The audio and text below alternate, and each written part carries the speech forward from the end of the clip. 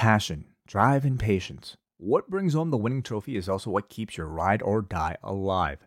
eBay Motors has everything you need to maintain your vehicle and level it up to peak performance. From superchargers, roof racks, exhaust kits, LED lights, and more, whether you're into speed, power, or style, eBay Motors has you covered. With over 122 million parts for your number one ride or die, you'll always find exactly what you're looking for. And with eBay Guaranteed Fit, your part is guaranteed to fit your ride every time or your money back. Because with eBay Motors, you're burning rubber, not cash. With all the parts you need at the prices you want, it's easy to turn your car into the MVP and bring home that win. Keep your ride or die alive at ebaymotors.com. Eligible items only. Exclusions apply. Rewind-A-Dynamite from the post-wrestling site. AEW, lighting up the fuse. Sit back and enjoy the bubbly as we hear from John and Wade. Where we're going, we don't need roads. And if the buck stops here, this thing might blow. Everything you hear are opinions of the show. And if you don't like it, go to the forums and let them know. Hello, everyone. It is Wednesday, May the 31st, the end of the month and the end of my sanity. That is where I am at on this Wednesday night. How are you, Wei? I feel sane. You know, I'm sorry to hear that you're not, but what's up? I've just had a very long and winding day. That has brought me to this moment here with you. It was a very, very, very long night for me. My daughter has decided this whole sleeping thing has been going just too smoothly of late. And now she, does not care to sleep. So last night I took it upon myself. I was going to get her back to sleep. And that, consisted of me staying up till about 4 a.m. with her and then waking up at about 8 and just my whole day. It was just all this stuff that I had set up. I was supposed to have this, doctor's appointment in the morning. I wake up. It's been canceled. It's like, great. I had moved all this stuff around to accommodate this. So that falls apart. And then, my wife, is now very under the weather. So she came home today and was just so sick. So I just said, why don't you go lie down? I will take over everything tonight. And I did, all the stuff with the kids and getting them to sleep. And Wednesday is the only night where it is very difficult I can start a little after 8, but not too much after 8. Raw, no problem. I can start anytime. I'll be fine. SmackDown, no problem. Dynamite is a little tougher. So it was just mayhem, tonight. It has been a blur most of this day. I think at some point I talked with you about Succession. I think I could be wrong. And a little thing that's a little concerning to me and is on my mind is that, so this week, I had a great reading month, okay? Despite all of my complaints about all this craziness, I read 7 books this month, which was a pretty nice number. And I read this book on Watergate. And I've read quite a few books on Watergate. I find it a really fascinating story. And I'm reading this book, and there's a few different anecdotes and stuff that I'm reading. I'm like, okay, I'm aware of that fact. I've heard this story before. And I'm reading it, and I finish it. And I keep a list of my books I read. And so I jot this one down when I finished it, and I'm looking and I'm like, wait a minute. I've read this book. Now, not crazy that you would necessarily read a book and realize, oh, you have read this. I read this book in March, and I don't have any recollection of reading this in March.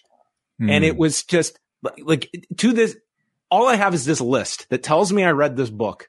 And I had some reading this. I'm like, okay, there are certain things that are clicking with me, but I do not have any recollection of reading this book. And it's a little concerning to me that if I had read this 2 years ago, okay, maybe I just slipped my mind. This was March. We are in May.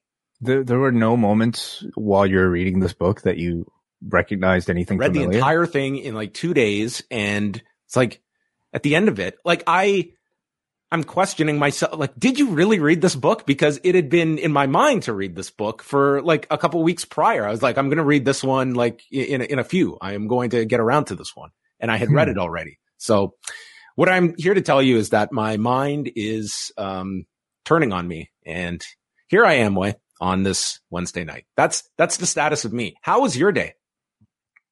My day was fine. I feel like these tend to go this way, I don't know what it is. I mean, I feel terrible for you. It sounds like there are some terrible circumstances that you had to go through in order to get to this point. I can't really say I have that much to complain about. I had a really nice day. Did you see about Ben Affleck and Jennifer Lopez, their mansion that they got? $61 million mansion. They've just closed a deal on. So congratulations to them. Cool. Yeah. Why is that a big deal? I mean, don't celebrities buy big houses, expensive houses all the time? I would love to know who bid them up that high. I mean, how high do you go when you're like, you know what? 61 million. What was the second highest bid? That's what I want to know. No clue. I can't fathom those numbers. Once you're at like 59 and you're like, oh, 61, too rich for my blood. What I worry about is how are you going to clean the place? How many Roombas are you going to need? One for every room, probably. Oh, that's a few Roombas. Yeah. There's, but you know what they say? Love don't cost a thing. They do say that. Okay. We don't have time for, meanderings, but we have a big night. It is a doubleheader here at Post Wrestling. For Wednesday nights, for the foreseeable future, we will be doing these doubleheaders where we will review Dynamite free for all. And then for all the cool kids out there, you can jump on with us after the Dynamite review to the Post Wrestling Cafe. PostWrestlingCafe.com. All tiers will be able to access as we go live, and we will chat about that week's Dark Side of the Ring episode. Tonight, we will start with the Chris and Tammy episode covering Chris Candido and Tammy Sitch that aired on Tuesday evening on Vice TV. So go over postwrestlingcafe.com. As soon as this review is done, the link has already been sent out to all patrons, or you can join us video.postwrestling.com. And we will be doing this throughout the duration of season 4 of Dark Side of the Ring. And as an add-on to that, Thursday, Brandon Thurston and I will be chatting with Evan Husney, the co-creator and executive producer of the series. We'll chat about episode 1 and what is in store for season 4, some of the subjects, tales from the territories that they did last year, and the gap between season 3 and season 4. Yeah, I'm looking forward to this. These are always really interesting subjects, and today is one of the episodes that I was probably most looking forward to with Chris Candido and Tammy Sitch. So I've had a chance to watch it. I'm sure a lot of you guys have as well. So if you're a Post Wrestling Cafe patron, you can join us live, or if you're listening to this after the fact, find it on your feeds. Yes, and I will double check with my notes because I think I have also read this. Oh, okay. The Chris Candido book. It's actually very good. Actually, I know I read that one. Excellent. I'll have to double check that one. So anyway, that is all coming up as soon as we're done the Dynamite review. Tonight, Tony Khan announced that CM Punk is back. He will be back on June the 17th, the debut of Collision. And we'll talk about the reaction in the building during the review. This is not an unexpected announcement, but I would say anything regarding CM Punk, it is always until confirmed, there are always going to be, I guess, skeptics, questions, doubts. But this was officially made on Wednesday night by Tony Khan. And as much as people want to make it a joke about these Tony Khan big announcements, let's look at the recent track record. The last 3 announcements have been the largest show in company history for All In, a new primetime 2-hour show on TNT on Saturday nights, and the return of CM Punk. I mean, at least you cannot say that he is, just announcements and he's sending you softballs with these announcements. These have been pretty significant announcements for the company. Yeah. I think they work. They do a good job of driving interest to audiences before. Got this one out before the new Vanderpump Rules started. So very smart, strategic announcement. If there was any criticism that is deserved, I think it's maybe how the stretching out of these announcements, or at least the public perception of a stretching out of what is essentially one announcement. We're doing Collision and we're going to lead with CM Punk. Due to circumstances, he had to delay at least one portion of that announcement to, another week. But we had the combination of announcing Collision, then announcing Chicago, then announcing CM Punk stretched out between 3 weeks. So as a gimmick, I don't think you're getting this announcement way if Chicago sells out over the last week. I think that why would you announce it? If the United Center sells out like it did for Punk's first arrival, are they announcing Punk this week? To what? Certainly you want to build up that television audience, but I would say if the United Center sold out, that would be a microcosm of the larger audience that all expect Punk, and that there's a giant interest in this show that maybe you don't need a Punk. The Chicago sales, I mean, they've been fine, and I think that they are going to get a real hit or a surge with this announcement. But as we've gone over, like the other Collision numbers are also worth watching with this announcement, like for Toronto, for Calgary, for all of them that they have coming up over the next 2 months. Yeah, I mean, who's to say? I think eventually they probably would have announced Punk sometime in the next month before that first episode, or I should say, what is it now? No, like 2 17 weeks. days. 17 days until. Yeah, so I mean, now actually, if they were going to announce it, it would seem like it was decent timing. Maybe just as always, like, this sort of like ace in their pocket, they could always announce it. Exactly. Yes, they could always announce it just to spur last minute ticket interest. But we'll see. That's really the big question. How much, the on sale benefits from this, and how much the other Collision dates benefit from it as well. Yeah. The latest, ticket sales that WrestleTix had was Chicago at just under 6,900 tickets out, which again, like it's by the regular standards, like that's a good number. There's a lot more you can fit in the United Center, but it is not as though the show is bombing in Chicago. It's like a very healthy number. Now, Toronto on June 24th is at just under 1,800. And that is not a good number for the Scotiabank Arena the night before Forbidden Door. So that's one to watch. Calgary is at about 3,300 as well, which that's a big arena on top of it in Calgary. So, I mean, to me, Chicago, I think you would expect the natural movement, but I'm more interested in these other cities for Collision. That I think everyone is going to take this to mean that Punk is on all of these Collision dates unless he has some prior commitment that can't be on some week, but most Collisions he'll be there. I think if that was the case, they should have explicitly said that, because I don't think it's a guarantee. Oh, you mean tonight they should have said, yeah. I don't disagree that they could have made it like CM Punk is coming to Collision and he is, he will be on all these dates.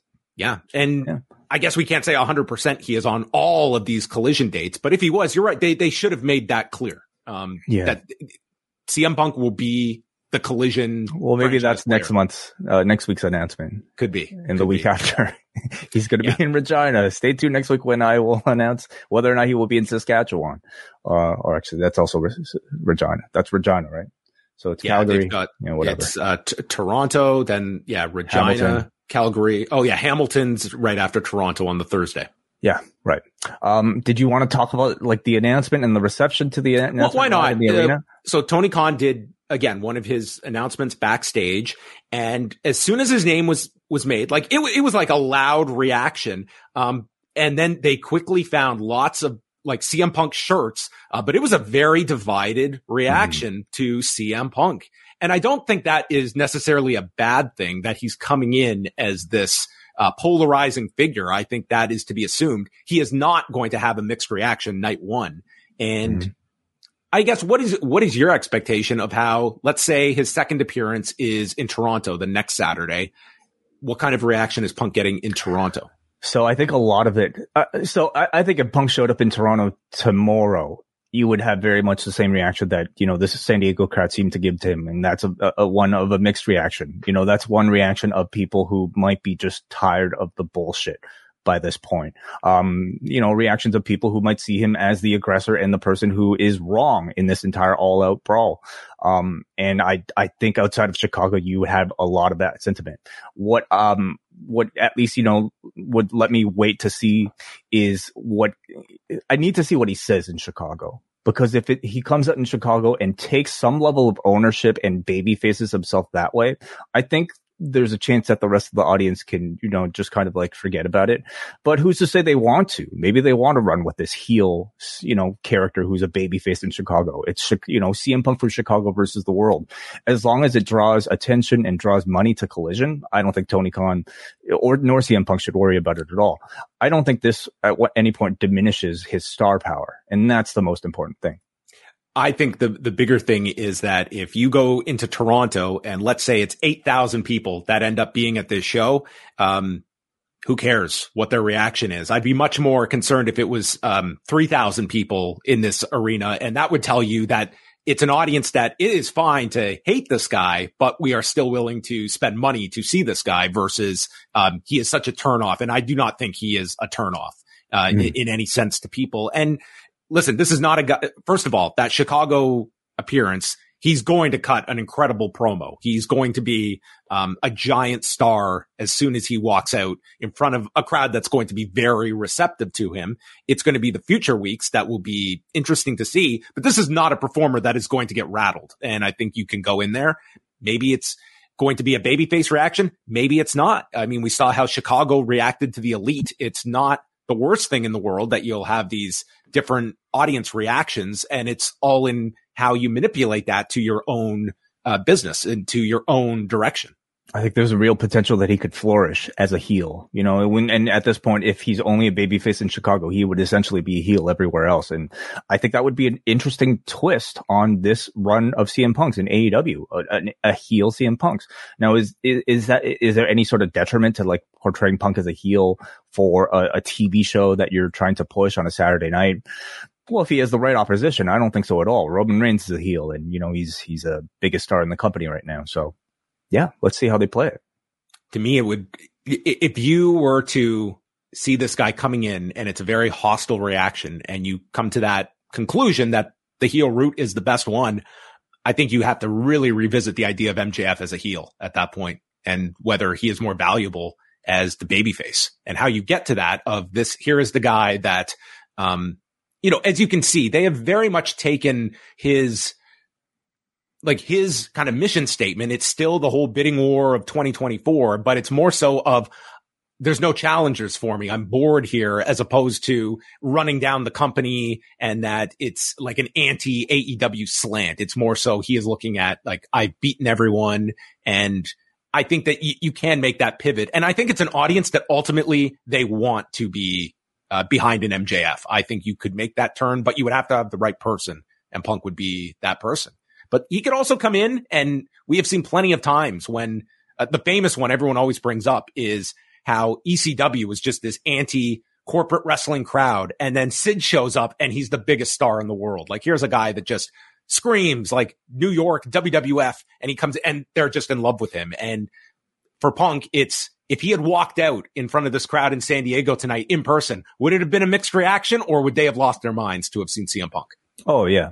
Absolutely. No, that's a great point. Yeah. Like, you know, no matter how mixed the mention of a CM Punk might be today, the moment his star power shines in front of somebody, live in person, it's going to be a big reaction. But of course, so much of it will be determined by what he says and how they decide to push his character.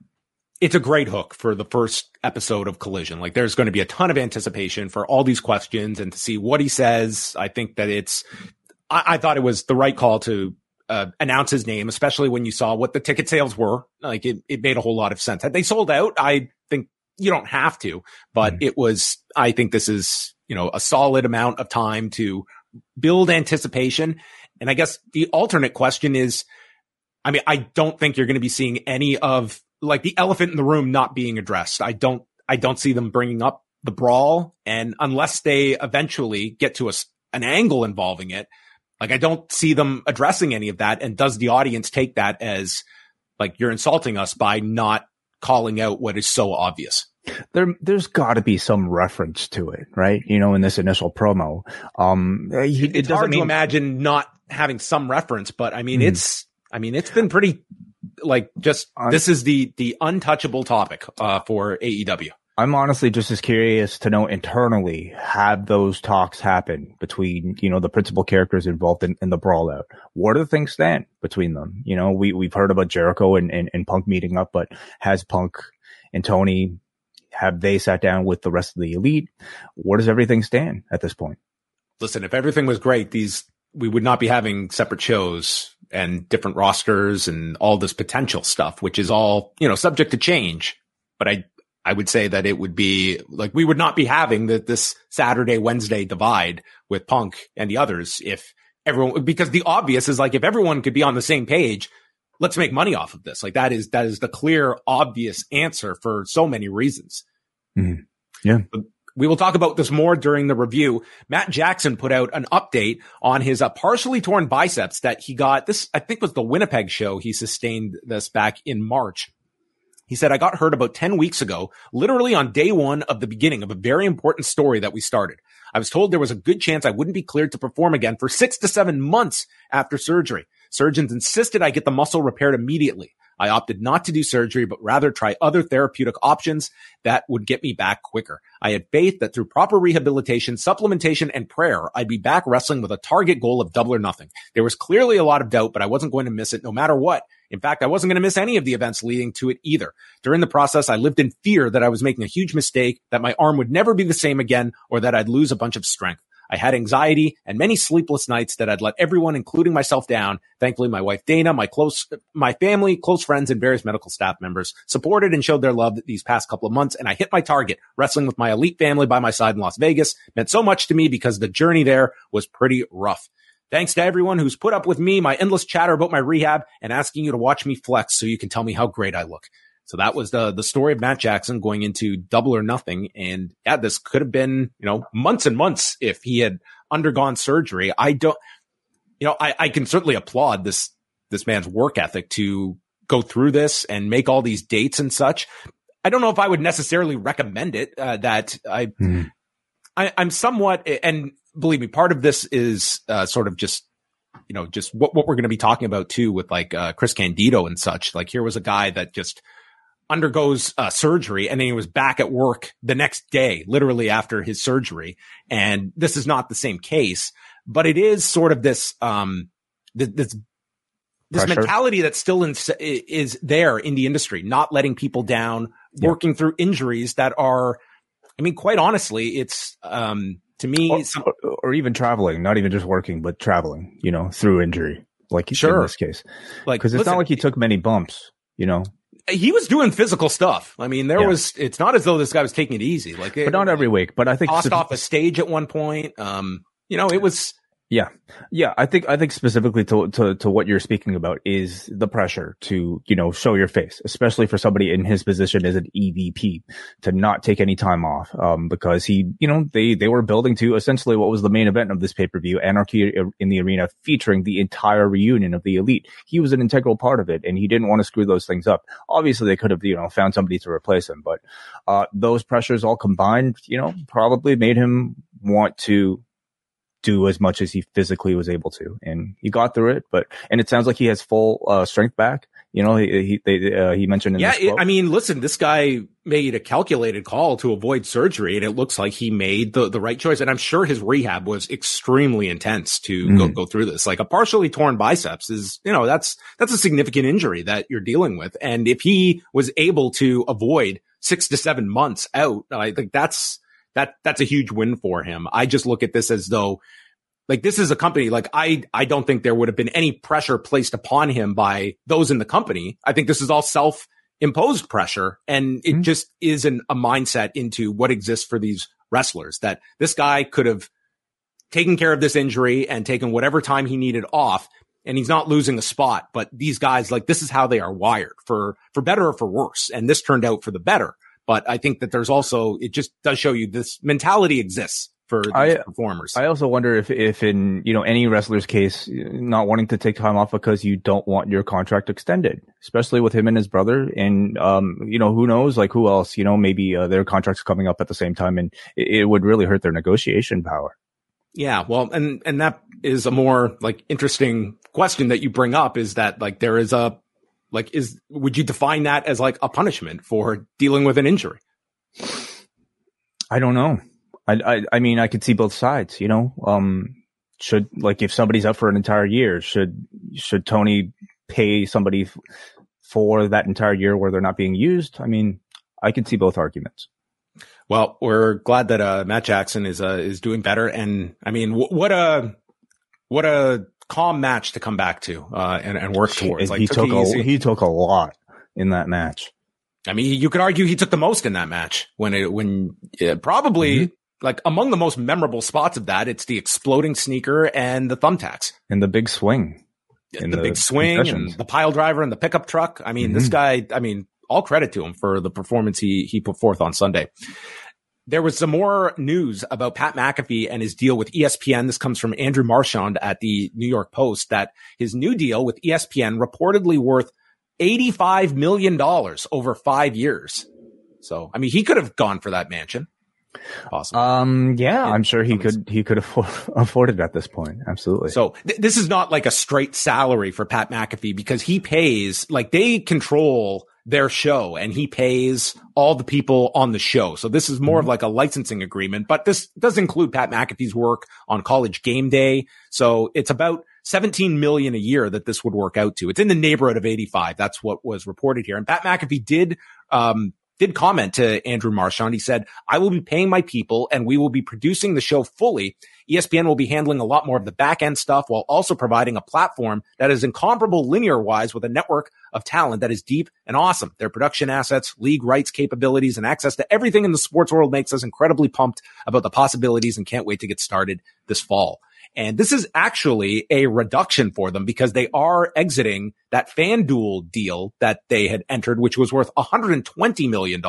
And they were only in the second year of that deal. But, you know, from multiple reports, it was a lot to be producing this show and dealing with all the behind the scenes of running this production company and the show, that ESPN takes a lot of that, those headaches off, and they can just focus on doing a daily show each day and not having to deal with the whole kind of business end of everything. So I would say that in terms of the wrestling side, I think that his days as a regular broadcaster are probably done, and the odd cameo would make sense. And for him and for WWE to have that crossover, but the days of doing SmackDown every Friday, he just had a child recently.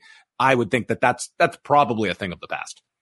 Yeah, I think that was already pretty evident the moment he, left the first time, but especially now with so much more on his plate. The man himself is an industry, right? That a lot of people are reliant upon to make their money. And, probably shouldn't be taking that level of risk, all too often, physically, nor the travel, attached to it as well. So good for him. It's an amazing story. Like whether you're a fan of Pat McAfee or not, I don't know how anyone can look at what he started. Like, to tell you a story, when he launched his show, they reached out to us. It was like, would you like to interview, Pat McAfee? Yeah, like he was just trying to get any word of mouth for this show. And I was like, yeah, sure. I'd love to interview Pat McAfee. It was like a really enjoyable interview that I had with him. But dude, this guy was just pounding the pavement to get attention for this show. And what it's grown into, it's remarkable. I mean, I don't look at him as a journalist in the sense, but he is a high level media personality that has access to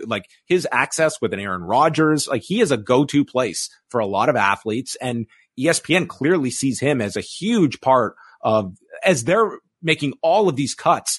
This is a giant investment when they are slashing costs at a ridiculous amount, which will continue this year. Yeah. And I mean, he's an attractive personality with a big fan base, and his shows are fun. A lot of people try to start these podcasts and not many are able to build the types of connections that he has. So, this is what, major companies look for these days. So good for him. NXT on Tuesday night. Some of the news coming out of the show, we had, this was the landing spot for several free agents, with Baron Corbin showing up at the end of the main event after Carmelo Hayes defeated Noam Dar. Baron Corbin laying out Hayes and raising the NXT title. And we also had Mustafa Ali showing up through the crowd. And it would seem he backed up Wes Lee. And it would seem like down the road, we're going to get Wes Lee and Mustafa Ali for the North American Championship. I really like this for Ali, and for Corbin. I mean, my God, this guy had just hit rock bottom on the main roster. So I don't know if anyone had Carmelo Hayes and Baron Corbin at the top of their request list, but I mean, don't know if you stretch this all the way out to Great American Bash or if this is just on television, but this looks to be, as good a use for Baron Corbin as you're going to get. I think so. I think it could be good for Baron Corbin. I mean, at the very least, we have some sort of definition now of what it means to be a free agent coming out of that draft. It means you can go to either show. It also means you can show up to NXT. So they've been doing this even before this whole free agency thing with guys, coming up for going down. Maybe I should say, for programs. It's, it's resulted, I would say, in a decent amount of like buzz for whoever they're working the program with, but I wouldn't necessarily say it does a whole lot for the NXT part, like the WWE person going down to NXT. Even like for somebody like an Apollo Crews, I wouldn't say it necessarily refreshes him or makes him a bigger star coming back. I wouldn't even necessarily say they did manage that with Finn Balor when he had that entire year down in NXT. But you know, this is good for Carmelo Hayes, and maybe I'd make an exception for somebody like a Mustafa Ali, because it really does seem like he's done with the positive Ali character, and I think that's a huge positive. I also hope that this means he's going to be a full-on babyface. That's a lot more true to his real self than, you know, whatever he was doing coming off of the Saudi Arabia, whatever he was doing on Raw, and then building off of the really good momentum coming off of the Saudi Arabia show for him. All right. That was on the NXT front, and ratings for the past week. Well, let's just go over Raw right now. They did 1,611,000 viewers and a 0.52 in the demo. So they were down like 2% in viewers and 3% in the demo from the week before. It was still their third lowest viewership of the year, but this was going against a massive Game 7 between the Miami Heat and Boston Celtics that did like 12 million viewers and like a 4.24 in the demo. So they were up against gigantic competition. Plus there was an NHL game, which Raw beat the NHL game on Monday. So again, they were hurt by the basketball game, and they did start low, but I would say the lack of a drop from last week, I would say they held more steady than I think you would have assumed. And they fell under 1.5 million for the final hour, but I would say overall this held up a lot better against a massive basketball game. Yeah, that's great. So do you think, so when did all this stuff end? When did the playoffs completely end? I have the schedule actually, right in front of me. So the NBA finals will be airing on, ABC this year, while the Stanley Cup playoffs, they are alternating each year. They go from ABC last year and they're just on cable this year. So they'll be on TNT, and then they're simulcasting them on TNT when there isn't a conflict, and True TV as well, to kind of make up the loss of not being on network television. But the NBA playoffs, the finals begin, I think it's tomorrow, and there's going to be at least one conflict, I believe, with Raw. Let's pull up the schedule here. So it's going to be on ABC, and we will have Game 3 airing against Dynamite next Wednesday, and then Game 4 airs against SmackDown next week. And if they go to a fifth game, that would go up against Raw on June 15th. So so the latest it could go is the weekend of Collision's debut on that June 18th. And then that will be done. And the Stanley Cup final will be wrapping up. I think the latest it can go is June 19th. So we're looking at about 2.5 more weeks max of them. But far fewer games than there were before. Yes. Cause we're down to one series. Do you think it could be a South Florida sweep, Miami Heat and the Florida Panthers? Sure. Yes. You were telling me in rigorous detail why you felt the Denver Nuggets would just not have the answer for Miami. For your ears only, John. I'm going with Miami, and I think Las Vegas beats the Panthers. That's my prediction. Maybe put some money on it. See the Leafs, they got a new GM. Kyle Dubas out. I did not see that. Yeah. Who's going to coach the Raptors next year? Oh, great question. Not Nick Nurse. Yeah, he's going to Philly, right? Or something? Yes. Okay. Good for him. He's going to have a better time in Philadelphia, I think. Maybe. He was a good coach. I think the Raptors made a mistake there. Let's move on. Okay.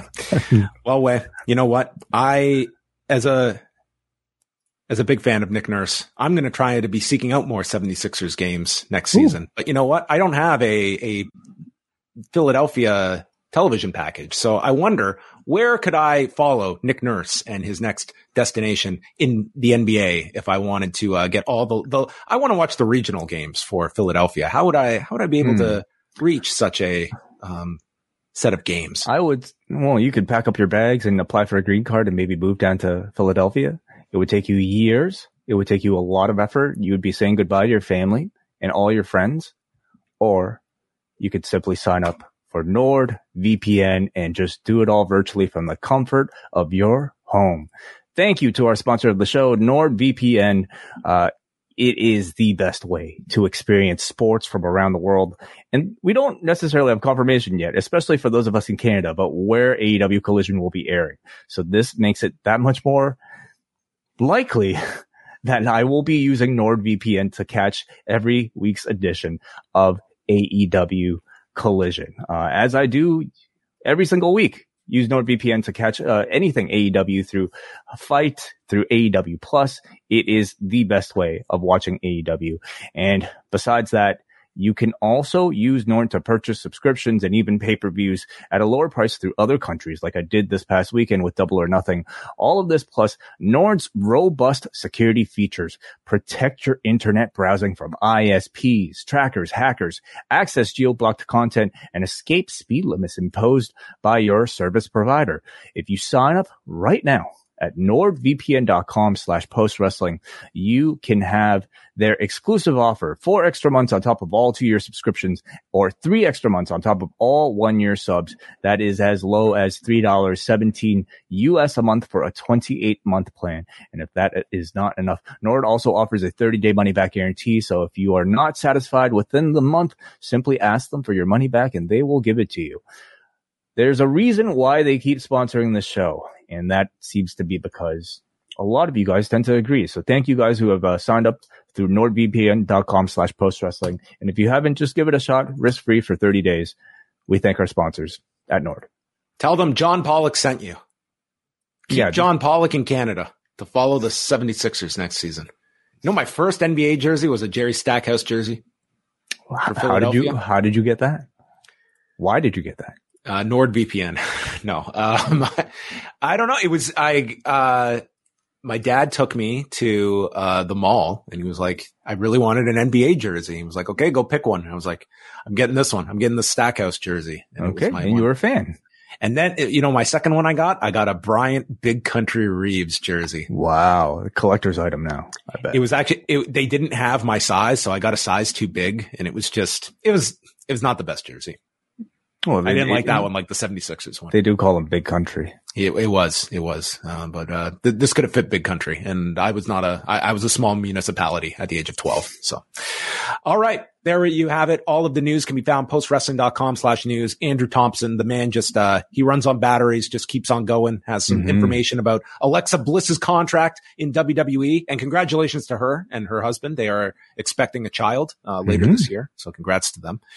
And we get into Dynamite tonight from the Viejas Arena in San Diego, California. A great, great audience in San Diego tonight. Very good. Yes. Did you hear Pat McAfee take his shot at AEW on his show this week? Yes, I did. Yeah. Unfortunately, very uninformed, especially with somebody like him working, you know, like having attended several WWE shows, knowing that. So explain what he said. I mean, they were showing like highlights at a basketball game and just like, empty, like seats behind the players who were practicing. And he made a crack about, you know, when you're looking, on the hard camera side, that's a photo you don't want out there. And AEW learned this the other night when they had an arena that was 3/4 empty. I mean, you can, critique the heat for that crowd at the T-Mobile Arena, but they did have close to 11,000 people in that building. And I mean, let's be, anyway, petty shot, but I mean, well, he's an employee of the WWE. That's so it. You're going to get these back and forth. So they will always happen.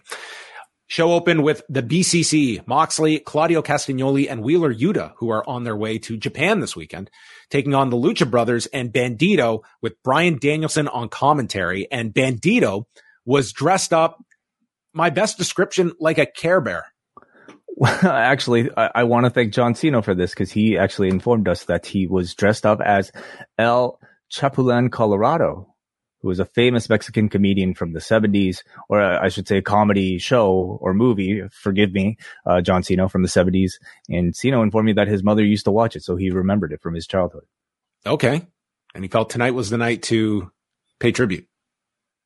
Well, is there any better night than being in San Diego? No. He had this giant B on his chest, and then he took this off later. Danielson also explained what Death Jitsu is, Wade. Did you ever learn Death Jitsu? No, I don't think so. I don't think that was part of the Technical wrestling in violent ways. Huh. Yeah. How many people? I shouldn't even say. No, I mean, yeah, I don't know if their kids program would be all too popular. Death Jitsu. Yeah. No taps. No, so just death. Yeah, I don't know how their signups would really be after all the death. It's not a great business plan. They brawl around the ring before the bell, and dude, Danielson was so great. Bandito lifts up Yuta, and we're doing the big count all the way up to 40 as the Lucha Brothers fight off Moxley and Castagnoli, and Danielson's screaming, "Knee his head! Knee his head!" And then criticizes Bandito for a lackadaisical cover on Bandito, and they ask, "Where are the Elite tonight? I don't see them." And they were in the back. We would see them later. So they attack Bandito with a spike pile driver, beat on him. It's Phoenix that gets a super hot tag from this crowd. And it was just great throughout this whole stretch. We see a 21 plex stopped when Moxley is on the apron. European uppercut to Bandito from the floor by Castagnoli. Busaiku knee from Yuta, as Danielson notes that he taught him it. And then we get the downward elbows by Yuta onto, who is this on? Bandito. And then he applies the seatbelt for the victory in 11 minutes. And Danielson just with his arms raised in the air. Who is the best? And he goes down to raise Yuta's arm. And man, what a job they have done with Wheeler Yuta over just this past week. From the man having to do neck bridges on the mountains in Vegas to pinning Kenny Omega and then getting the win for his team. And now he goes over to Dominion. So what's his role in Dominion? Yuta is not. It's Moxley, Claudio, and Shota Uno. It's not Yuta. Right. Yuta's not part of that. Let the man rest for the weekend. He's probably working those house shows. What am I saying? I thought this was a great solidification of Yuta's push that really did begin over at Anarchy in the Arena, both through the match and with Bryan Danielson on commentary. I thought Danielson, we just talked about the CWC where, these talents were displayed week after week, and that's no different here. He's fantastic on commentary because he's so specific about his intention. And his intention here was to continue to put the spotlight onto Wheeler Yuta, talking about his training of Wheeler Yuta, talking about what he's doing well, what he does not do as well. But the focus is on Wheeler Yuta. And I thought this match ended up expanding that spotlight to a good degree as well. So I love the combination between the two teams here. You had, of course, your incredible acrobatics, but also BCC's like very death jitsu, technical violence, just wonderfully meshed together. I love this like team of these luchadors. I don't know how long like the Lucha Brothers have been teaming with Bandito, but like carrying on from what they did at the Battle Royal, I think works right now because all of them are kind of in need of an identity, and to pair them together, I hope to see more of that. There's no reason this trios championship division cannot be a main event title. Totally. Some of the trios that they have. Marvez is with the Bucks and Hangman Page, and Matt's being checked on by a trainer. And Matt explains how the BCC bring out the worst in them. And I never thought I would see the day where I would try to melt a man's face off with an explosive sneaker. But alas, here we are. Yeah, I've never thought about that either. No. This is the man pretty much like built a bomb for his shoe. Like this was like premeditated, like attempted murder here. Like did he do this? Did he load this boot before the match, or did he do it sometime between getting pile driven in the truck and then coming back to the ring? What detonates it? Was it just contact? Because I would think that he had to have attached it. Like, how did he? Like, what set it off? Is it like he was walking down to the ring? Did that not like explode? Like maybe there's a special button where the big toe is, and he had to like specially, click the big toe. I don't know. Going to say is like the next time the Bucks put out their next line of shoes, I don't know if those sneakers are going to sell so well when you have this as your marketing technique. I don't know if he's going to have a great time at TSA, going through the security check, looking for suspicious things in his shoes. He's going to have to take his shoes off every time. The metal detector might go off on his foot. Perhaps.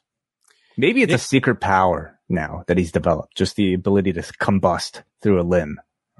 Yeah, like, Jericho's got a fireball, but dude, I've got a exploding bomb foot in my shoe. Yeah, that's quite the mutant superpower. I don't think X-Men have ever done that. Hangman's explaining how BCC relies on the numbers game. And before he can go on with what their answer to that numbers advantage is, they are interrupted by the Dark Order. But John Silver says that Hangman is too busy with his new friends. And Page says that's not it. And he goes to explain, but he's stopped by Alex Marvez, who has a follow-up question about the rumor that Kenny Omega has gone back to Canada. And Hangman explains Kenny is out of the country, but he's not in Canada. And I would think that this would seem to be a potential that you could see Kenny on Sunday at Dominion. Oh, very interesting. I didn't think it would be this soon that you would see that Kenny Omega integration. I mean, I just took it to mean he's going to Japan to find some friends. But well, it's right. just I would think once Dominion is done, that's when we're going to start to get the full build for Forbidden Door. I think they're kind of handicapped this week until Dominion is over, and it would make sense that, if Okada is getting beaten down or something, because Don Callis made a very big emphasis on Okada later in his promo that, Kenny, they've established now you're left to assume he's in Japan. And I could totally see him doing an appearance on Sunday. I think that would be wonderful. I mean, Dominion has, their second biggest show of the year and would be a wonderful way to just generate buzz for Forbidden Door. So that sounds great. Shivani, a throwback to the mid-90s, promoted the replay of Double or Nothing on pay-per-view. Catch the replay. He brought out Jay White and Juice Robinson, who insulted FTR, who are Southern and look and sound dumb. So FTR comes out. They don't want to be part of Bullet Club Gold. So Juice nails Dax with a roll of quarters. So we went from like mid-90s to like mid-70s here.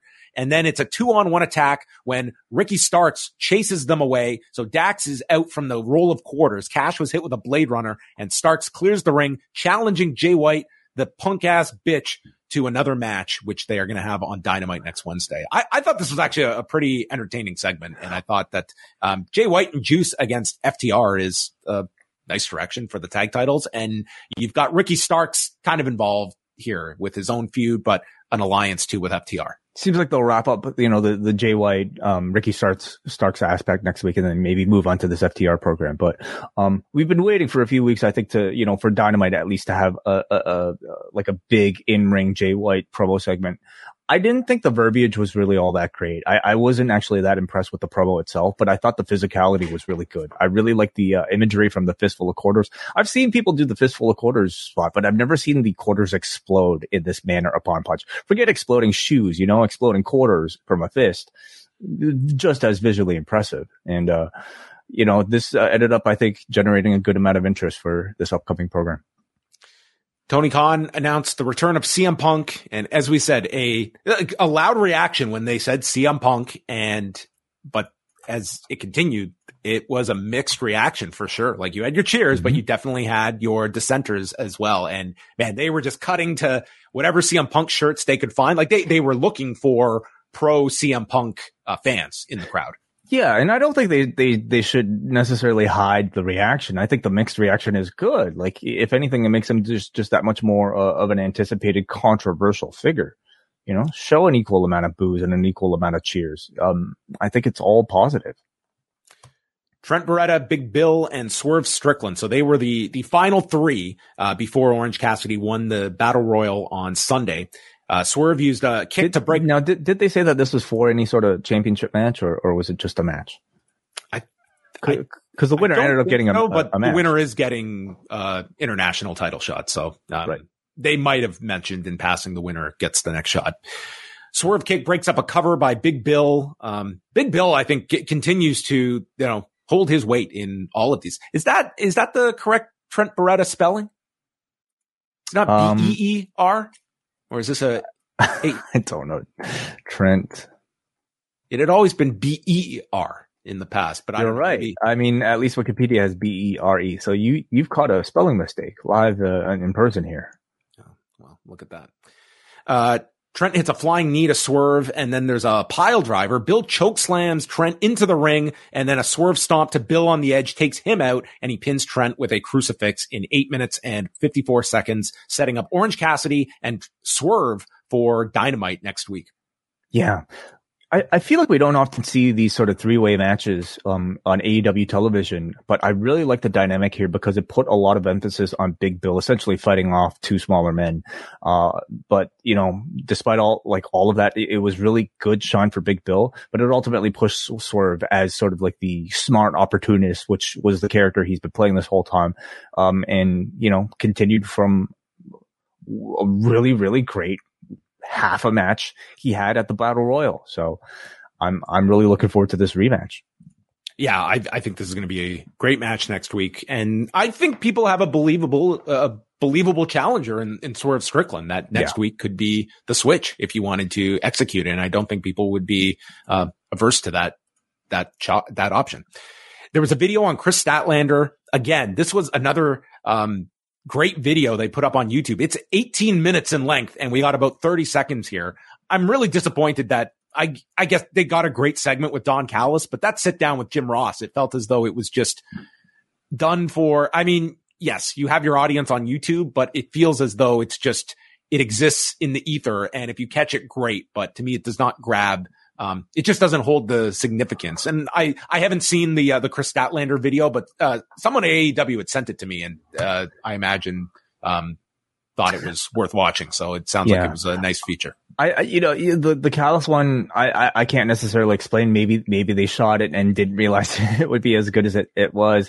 Something tells me that like maybe he was going to get into a deeper explanation on the episode where he was supposed to speak before he got cut off. But anyway, it's over. I do tend to agree that I wish AEW would give a bit more time for these pre-produced interviews. You know, right now these are edited basically into 15-second 20-second highlight. There's a happy medium. We're not arguing for the 18 minutes to air. But if you could get even like a solid 2, I think that's something. I think what they did with the Seth Rollins series of interviews, intersplicing them throughout the show in short segments, I really enjoyed that. You know, that's even a tactic you can use for a Rampage. I think there is a concern about the non-wrestling content that they want to minimize it at all costs. I understand. But is it really that bad? I mean, people who follow the quarters would know better than me. I mean, it's almost as though it's tough. Even if you're getting the quarters, it's like this, you need almost the minute by minute to see. And my argument has always been that this is, okay, so what, this dips, but of those people that watch this, does this pay dividends down the road? Yeah. Look at some of your, granted, this is not one of your all-time greatest segments of all time, but some of those legendary sit downs of the past that, okay, maybe it dipped here, but this was serving a larger master that would have an impact. I really liked how Statlander started here, even in this short amount of time. I think again, she said she's going to have the greatest title reign ever, I think is what she said. How do you best title reign anyone has ever seen? And I don't know if she was being just specific to this title because that would just be one person. She has high hopes. Is she referring to the modern era or all time? I'm going to have the greatest title reign since 2005 of any champion. I really liked her voice here. I wasn't a big fan of the quick win from a babyface against the weakened opponent, but I really do like the authentic character and voice they're allowing her to speak in. And, the whole alien thing she was shedding already a long time ago, but this seems to ground her to an even greater extent. And this is especially true if you listen to the press conference where, a lot of people tend to be in character, and she could have very well, fit her dialogue, as part of her character, but it helps that I'm sure the character is very much like who she actually is right now, because she spoke to some degree of talking about her lack of self-confidence for this role. Even now, having held the championship, she needs to prove that she's deserving of it, not just to the audience, but to herself as well. And I think that level of sort of vulnerability is wonderful material for a babyface, especially one coming off of the ultra confident Jade, So I kind of hate that she got there without a proper fight, but I do love the choice and direction of this current character. Renee interviewed the Acclaimed and Daddy Ass, and essentially, Billy is taking the blame for the loss on Sunday, and Max explains we win as a team, we lose as a team, and Bowen says that we were screwed out of gold, and Billy Gunn deserves to hold the gold one more time and getting the audience to cheer, and that's their mission, to win a championship for Billy Gunn so that he can have one more title reign as he approaches 60. So they are still after the Trios Championships after a rematch against the House of Black. So maybe this time they'll use the dealer's choice. That would be a wise choice. You can only win with the famouser. Sure. You can only win if you are this old. What's the extent of how creative you can get with your dealer's choice? Do they have to say yes to anything you propose? Like, you have to be blindfolded. We'll see. We'll see. People have not taken advantage of this dealer's choice very well. Tony Schiavone says it is sick. It makes me sick to my stomach to say this man's name as he welcomes Don Callis with such disdain in his voice with Konosuke Takeshita. And man, this audience just was on top of Don Callis. It was a great atmosphere, and he is just screaming through it, said that he hopes these boos are for Kenny Omega, and they get so louder. He's the real victim. He's got to look at this scar every morning and blames Omega for this. Not the guy who delivered this to him. Moxley's in the clear. This is Kenny's fault, this scar. And he destroyed my family. I lost a nephew, but I gained a son. His son, Konosuke Callis.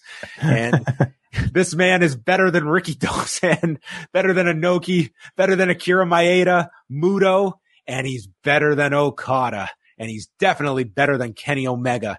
And Takeshita goes to speak. He's drowned out as well. And Callis is building a new family and is going to cut the Elite out of AEW, which is a very interesting story for this year with Kenny and the Young Bucks as well. But man, what an awesome segment this was.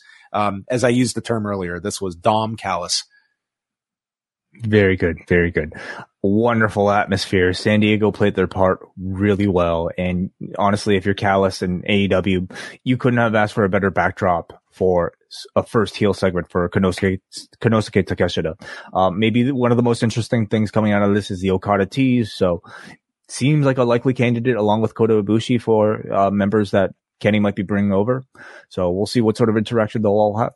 Yeah, great segment. Wardlow and Arn reflected on the ladder match with Wardlow stating now they know what he's willing to do and there's no limits to how far he will go, and challenges Luchasaurus if he wants another crack.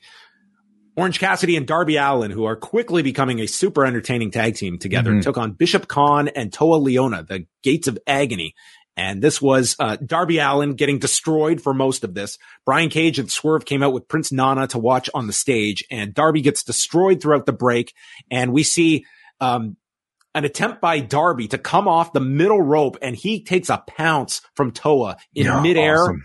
I mean, man, Mount Everest does not seem as daunting as this on paper. Holy Christ. So he needs to write a will for that. Cassidy gets the tag and he puts the hands in the pockets and makes his comeback. There's a lariat from the front and the back by the Gates of Agony to Cassidy. Darby makes the save. Toa is sent off the apron with an orange punch. And then after a stun dog to Khan and a code red from Darby, it's Orange Cassidy diving onto Toa and the coffin drop, pinning Khan, and Orange Cassidy and Darby Allin get a win. They are a great tag team together. It's, dude, Orange Cassidy is putting a hell of a resume together for 2023. Yeah. I mean, this guy's going to have a serious conversation for Wrestler of the Year, in my opinion. Yeah. I think, it's been years now that like he's been recognized as not just a gimmicky act, but like a great wrestler. But I think there were still doubts about whether or not he could, like, you could tell a sustained story with him with a title. And he's more than shown that you're capable of telling a story with an Orange Cassidy that's lasted for months. It is the best title reign right now in AEW.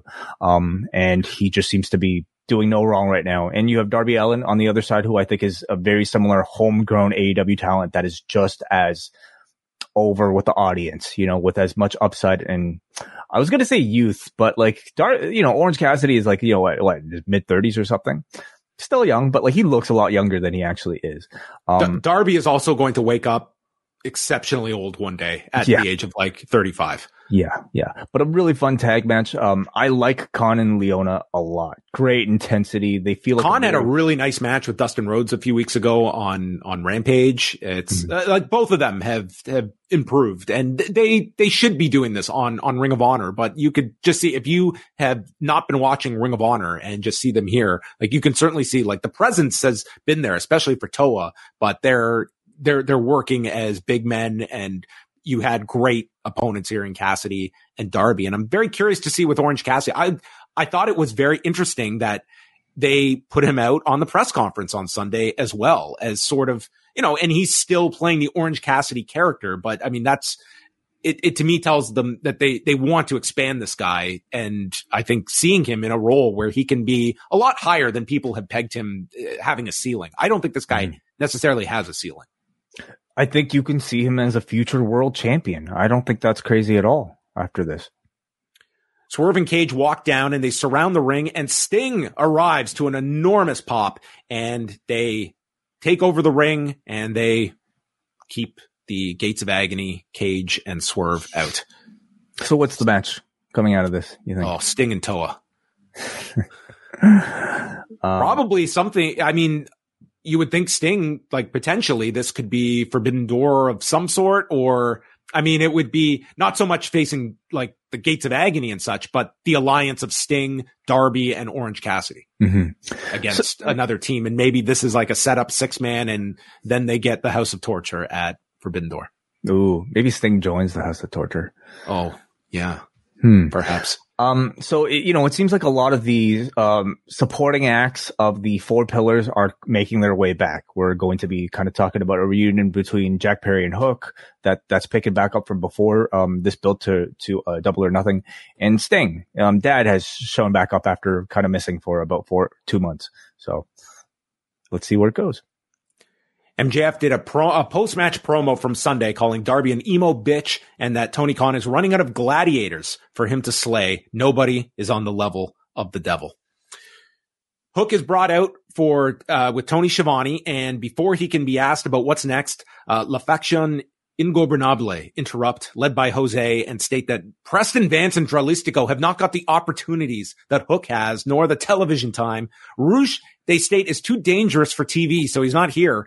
And they go to attack Hook. Jack Perry comes out, and we get the reunion of Jack Perry and Hook as Jack Perry fights them off with a chair, and they were the Men in Black here.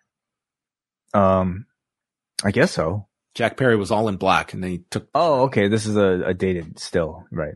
Reforming of Jungle Hook. I mean, this was.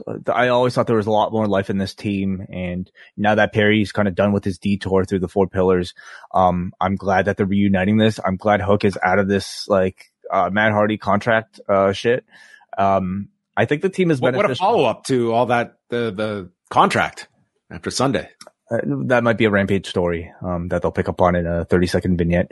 But, I think this team is great, honestly, for the both of them. Let's Perry do more talking, because he's partnered with a guy who doesn't speak at all. I think their in-ring styles complement each other really well. So, and this might give some sort of explanation as to why Rouge beat Jack Perry so badly in that go-home show to Forbidden Door. Is so that maybe they could pick this feud back up with Rouge and LFI versus Jungle Hook. Renee interviewed the Outcasts, and Tony Storm just did a heel promo about no one's good enough. This was as endearing as her press conference, which was pretty much the exact same character she was playing for the press conference as she was here. And I guess they were trying to promote the house shows this weekend and basically said there's no one good enough to even carry my bags. So that's your sell to go to the house shows to see Tony Storm.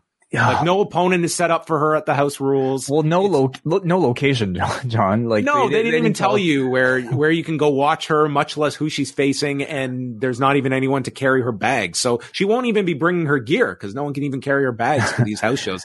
I thought this segment sucked. Granted, it was a minute, but I just thought it was, what purpose did this serve? I love the fact that they are acknowledging the existence of House Rules and that, these house shows matter. But I think they only mentioned them and didn't really mention anything else. How somebody could possibly see it, who she was going to face. I could understand if the opponent is of such insignificance that, it doesn't matter to mention, but then why would you even mention House Rules at all? I was pretty disappointed by this promo. Let's remember, everybody, this was a championship victory speech. Okay. It should have been. Yes, granted, it probably was not one that was planned, but that doesn't mean they should take advantage of it and have this be a big celebratory like moment for the Outcasts and for Tony Storm in particular. But instead, these promos from this faction have pretty much always been awful. They're over the top heels that are just, I think, really lacking in creativity or thoughtfulness in their identities. And instead they resort to these like generic heel cliches, like, saying the audience should be grateful for their presence. And I just thought it was really weak and unfortunately made this title feel insignificant. And there was no direction. There was no opponent to build up. There was no match to sell. It was like, cut a heel promo for a minute. Well, what am I promoting? We don't know. Like that was, you had to fill a minute as a heel. So you just had a like by the numbers heel promo that mentions house rules, but it would be like, hey, come to my party on Saturday night. And then I leave and it's, well, where's the party? I'd love to come. That's how I felt. Yeah. Chris Statlander and Nyla Rose, TBS championship. Chris Statlander's first defense of the TBS title. We go through the break. Chris is yanked off the top by the leg, and then Statlander is hit by a cannonball off the apron, another in the ring, followed by a chokeslam before she comes back and manages the 450 at the end to retain the title in 8 minutes, 5 seconds. Good reaction from the crowd, and Taya Valkyrie watching in the back looking frustrated. So it would seem that Taya Valkyrie still in the mix for the TBS title, but no Jade Cargill on the show. No, I do really like the story of like Taya feeling like she basically did all the work in setting up a victory for Chris Statlander. It's a good way to go about things. Yeah. It's a good way of like semi-justifying why Chris Statlander had such an easy route to the victory, if they're going to tell the story afterwards. I do think there are better ways of like getting to a Statlander versus Taya match, but you know what? Listen, this could work out. I thought Statlander looked pretty good. You would figure she'd be a little bit timid coming off of the injury, but she did not look timid at all. She used her knees a whole lot in this match. You could see the 2 big knee braces, but she was not afraid to use them. Great looking 450. I love the fact that she uses American Sign Language before and after her matches. This is like the first wrestling persona I've seen, at least on a big stage, use that on a regular basis, and it immediately makes her a hero to a huge portion of the population that probably feels unseen in professional wrestling. I love it. Gives her a unique identity and a backstory and just furthers her connection with the crowd. And I thought Nyla Rose was like a perfect opponent to give her like that initial boost of credibility, because Nyla is always a credible contender because of her size, and Statlander as like the underdog, like looked impressive in doing those Blue Thunder Driver and things like that. So I'm way more excited now at this TBS title run than I am of the actual title. Well, Rampage on Friday night. It's Battle of the Belts. It's an all championship showdown. In the Mega Championship from AAA will be defended by El Hijo del Vikingo against Commander and Dralistico. Willow Nightingale defends the Strong Women's Championship against Emi Sakura. Zack Sabre Jr. against Action Andretti for the New Japan Television Championship. And Katsuyori Shibata against Lee Moriarty for the ROH Pure title. This lineup was enough. That way I have decided we're going to review Rampage this Friday night. So we will go live at 11 on Friday night. So that's Rampage has pulled us in for this like, Friday. What the hell? Clearly Tony was listening, or he was just waiting for these sports to end. Rampage gets back to his regular time slot, and it's getting back to it in a big way. This is achieving something that Rampage has not achieved in months, maybe, like it feels like it's, I mean, is it a must see? I mean, none of these title matches I think are resulting in championship changes, but they found a great cast, of guys that have a lot of internet buzz, but aren't necessarily like TV stars, and you're not necessarily sacrificing your Dynamites, nor, your upcoming collisions by putting on a Vikingo or Willow Nightingale or Zack Sabre Jr. or Katsuyori Shibata. This is the type of match you'd probably more likely see on an ROH, but it's way better served on Rampage.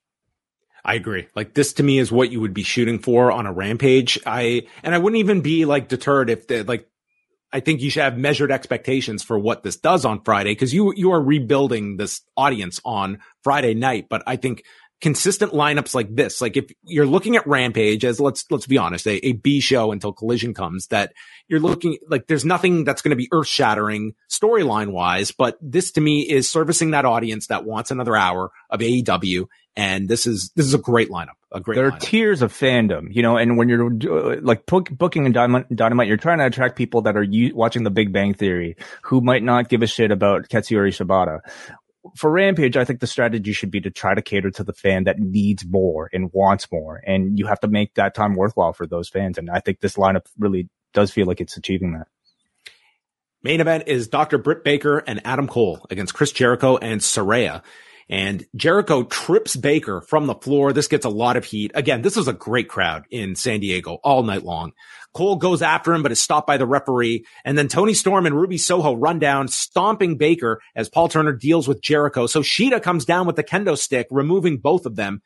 Jericho covers Saraya to shield her, but Baker comes off the top anyway with a splash onto both Jericho and Saraya. We see the walls applied to Cole, and then Baker puts the lockjaw onto Chris Jericho, and Jericho was just great, just swarming here and selling the lockjaw, and it's a huge pop as she applies it, and Saraya breaks up the submission. There's a code breaker on Cole, and Jericho gets the bat, but he's hit with a super kick, then a double super kick from Cole and Baker, and in comes Cole with the boom, pinning Chris Jericho in 13 minutes and 32 seconds. It's, I know that there are people out there that do not, that will be critical of a Chris Jericho, but my God, has this guy, you could argue this guy has put over too many people, that he's at a point now where, like he has been like, he loses to this guy on Sunday with a stoppage. Then he puts him over completely clean here. And I would argue, like, you don't want Jericho to be losing so frequently here, but man, you cannot criticize that they are trying to get Cole up to that next level. And Jericho is the one that is trying to get him to the place they want him as a top tier babyface.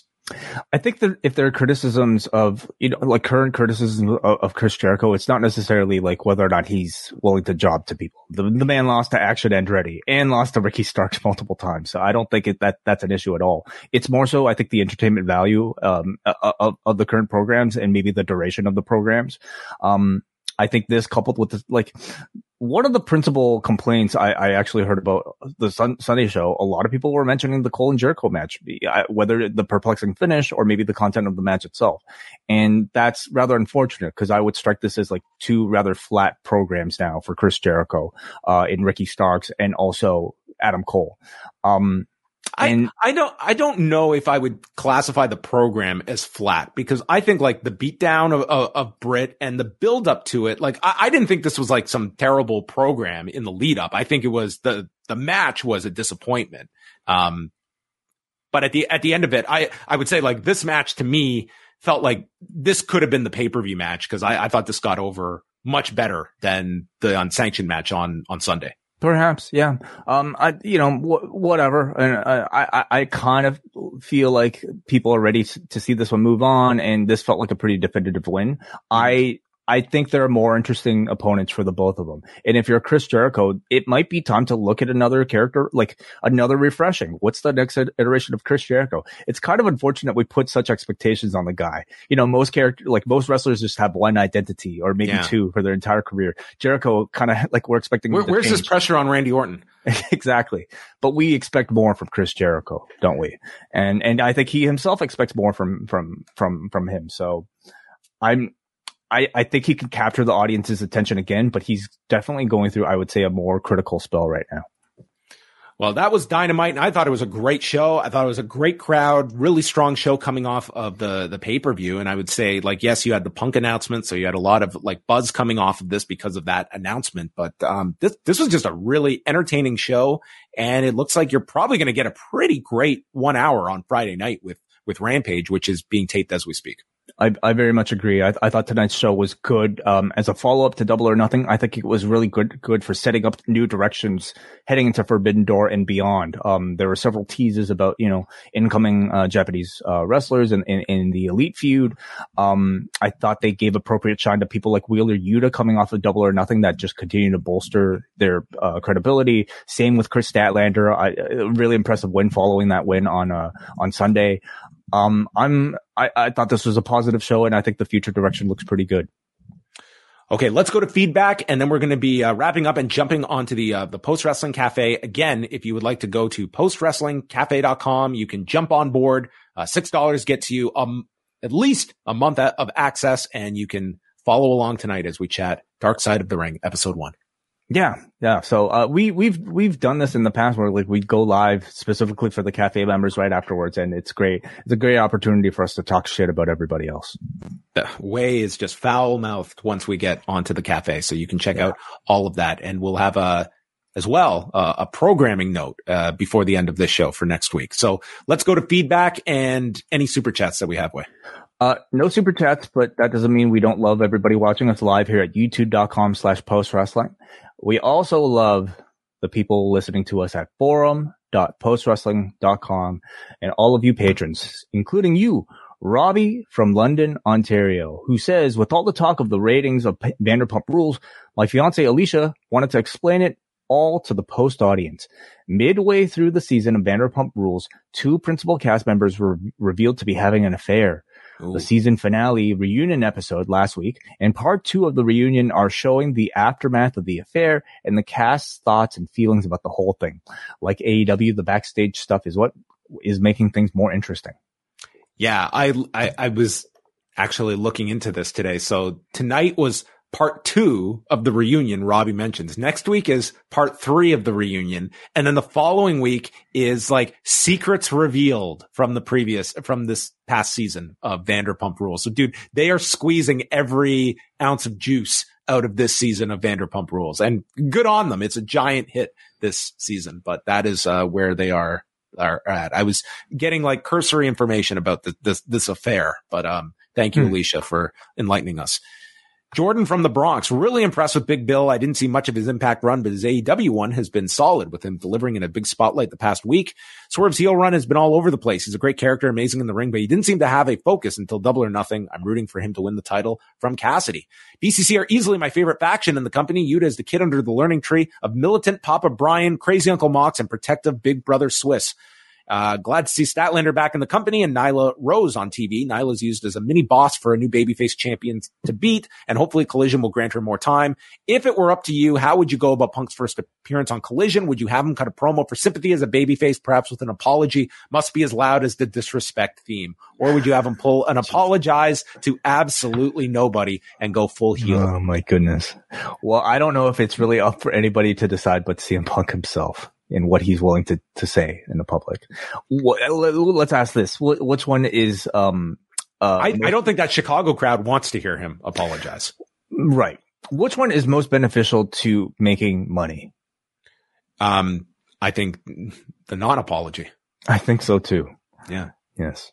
And I think at most, like, I am not expecting it to be, it would be hard to avoid, but I don't think it's going to be, like, I think he's not going to most. It's going to be like subtly referred to. I don't think you can get away from that. But it could also just be to those that have always backed me, and I know that Chicago has. Thank you. Like that could be it. And this crowd's they're gonna just eat up whatever he says and be behind him. And it's the subsequent weeks that will be interesting. Agreed. I don't think he'll be pipe bombing the Elite or anything like that. Number one, because that would entail them going to the Elite program right away. And I don't see that happening for quite a bit. So, you know who the heels are going to be in that promo in lieu of the Elite? Who's that? It's going to be us. It's going to be the media. The media. Yeah. I'm not even kidding about Brian Alvarez. Watch out. I think like that's going to be his direction. I could totally see that being, at least a line in there. Okay. The terrible media. I can't wait to review that. Okay. Let's, finish up here with Dave. Dave from Toronto says, as the rare fan of I love this. As the rare fan of both wrestling and Vanderpump Rules, I want to help explain why VPR has been such a ratings juggernaut recently. Okay, well, because it's got an acronym now to it. VPR. The reason is because of a major. Okay, so unfortunately, you're a little late, Dave. But the news was so shocking and reaction online was so strong that it forced production to pick back up early in order to capture the drama. The past few weeks have been leading up to the on-screen reveal of the affair, with fans looking for clues of the infidelity on screen with a fine-tooth comb. The season finale was 2 weeks ago, and tonight was episode 2 of the 3-part reunion. Right? There were even 2 Vanderpump Rules signs shown in the crowd on tonight's Dynamite. One that read, "I'm missing VPR for this," and the other was, "The Don Callis is a worm with glasses" sign, which is a paraphrased insult one of the other VPR castmates hurled at Tom Sandoval, calling him a worm with a mustache. Okay. Well, I appreciate the Vanderpump Rules updates. It gives us a better insight into the show. I'm surprised why you haven't fallen into this show. I'm a little surprised too. This seems like it would be right up my alley, but I'm not interested at all. We're too late. The season's up. Mm-hmm. The season in the series is also up for Succession. And if you want to hear Way and I chat with Braden and Davey, it is up now for free on the Poison Rana feed. I believe I did this today. I have a bit of a memory. You're going to rewatch Succession next Sunday and realize you had already seen it and done a podcast about it. You know what's funny? As busy as this week was, I did watch that finale twice. Oh, okay. Good for you. I meant to, but unfortunately I couldn't. But I did listen to a lot of podcasts about it. I did reading up of articles about it. Some really great material out there. But the number one you should be seeking is, of course, Poison Rana Pod's The Sesh with me, Braden Harrington, John Pollock, talking about the season finale of Succession. A great time was had. I love talking about the show. And Davey does a great job, wrapping up the entire season. So sign up to Poison Rana Pod right now, wherever you download your podcast. Low down Davey P in the house. And that's it. Also coming up this week, so Brandon Thurston and I will be live Thursday at 1 Eastern chatting with Evan Husney. On Friday night, we will go live at 11 p.m. Eastern here on the cafe following SmackDown and Rampage. Saturday, Brandon Thurston will be with WH Park on the long and winding Royal Road chatting Toshiaki Kawada and Gary Albright from October of 1995. And then Wednesday, it's more Brandon. We've got Brandon Thurston hosting WrestleNomics Radio with Chris Gullo. And then Sunday evening, we will have Bruce Lord and Karen Peterson with a review of Dominion, which looks like a great card coming up on Sunday as well. But getting ahead of ourselves for Post Cafe members next week, it is the return of the watch along. And yes, we have Brandon from New Jersey locked in. We will be doing our live watch along next Thursday night, June the 8th. But where do you come in? We do not have something to watch. So what we are looking for is your suggestions, preferably something max an hour is kind of the time we're looking for. And we're looking for creative submissions. And we will announce this on Monday during Rewind-A what we are going to be picking. This is not a vote. So if 100 people pick something that we don't want to watch, we are not choosing that. We are looking for something that is interesting, entertaining, and that people want to hear us watch live. So where would be best way for people to throw in their ideas? I mean, there are a lot of places you could reach us, but I would invite people to leave a comment either within our YouTube chat or comment section, or you can even send an email, old school, info@postwrestling.com. Let us know what you would like us to watch along in the Post Wrestling Cafe. Of course, we're semi-available, I guess, via Twitter as well, but I would say those two are probably the best platforms. Okay, so preferably in the YouTube comments, or you can shoot us an email. We'll announce Monday what the three of us will be watching. So that's next Thursday night for all Post Wrestling Cafe members. And now, once again, we're jumping on over to the cafe, postwrestlingcafe.com and video.postwrestling.com to chat the first episode of season 4 of Dark Side of the Ring, Chris and Tammy. So we will see you over on the other side. And if not, man, are you in for a tongue lashing from Wei Ting. So that is it for us. Thank you for tuning in to Rewind-A-Dynamite.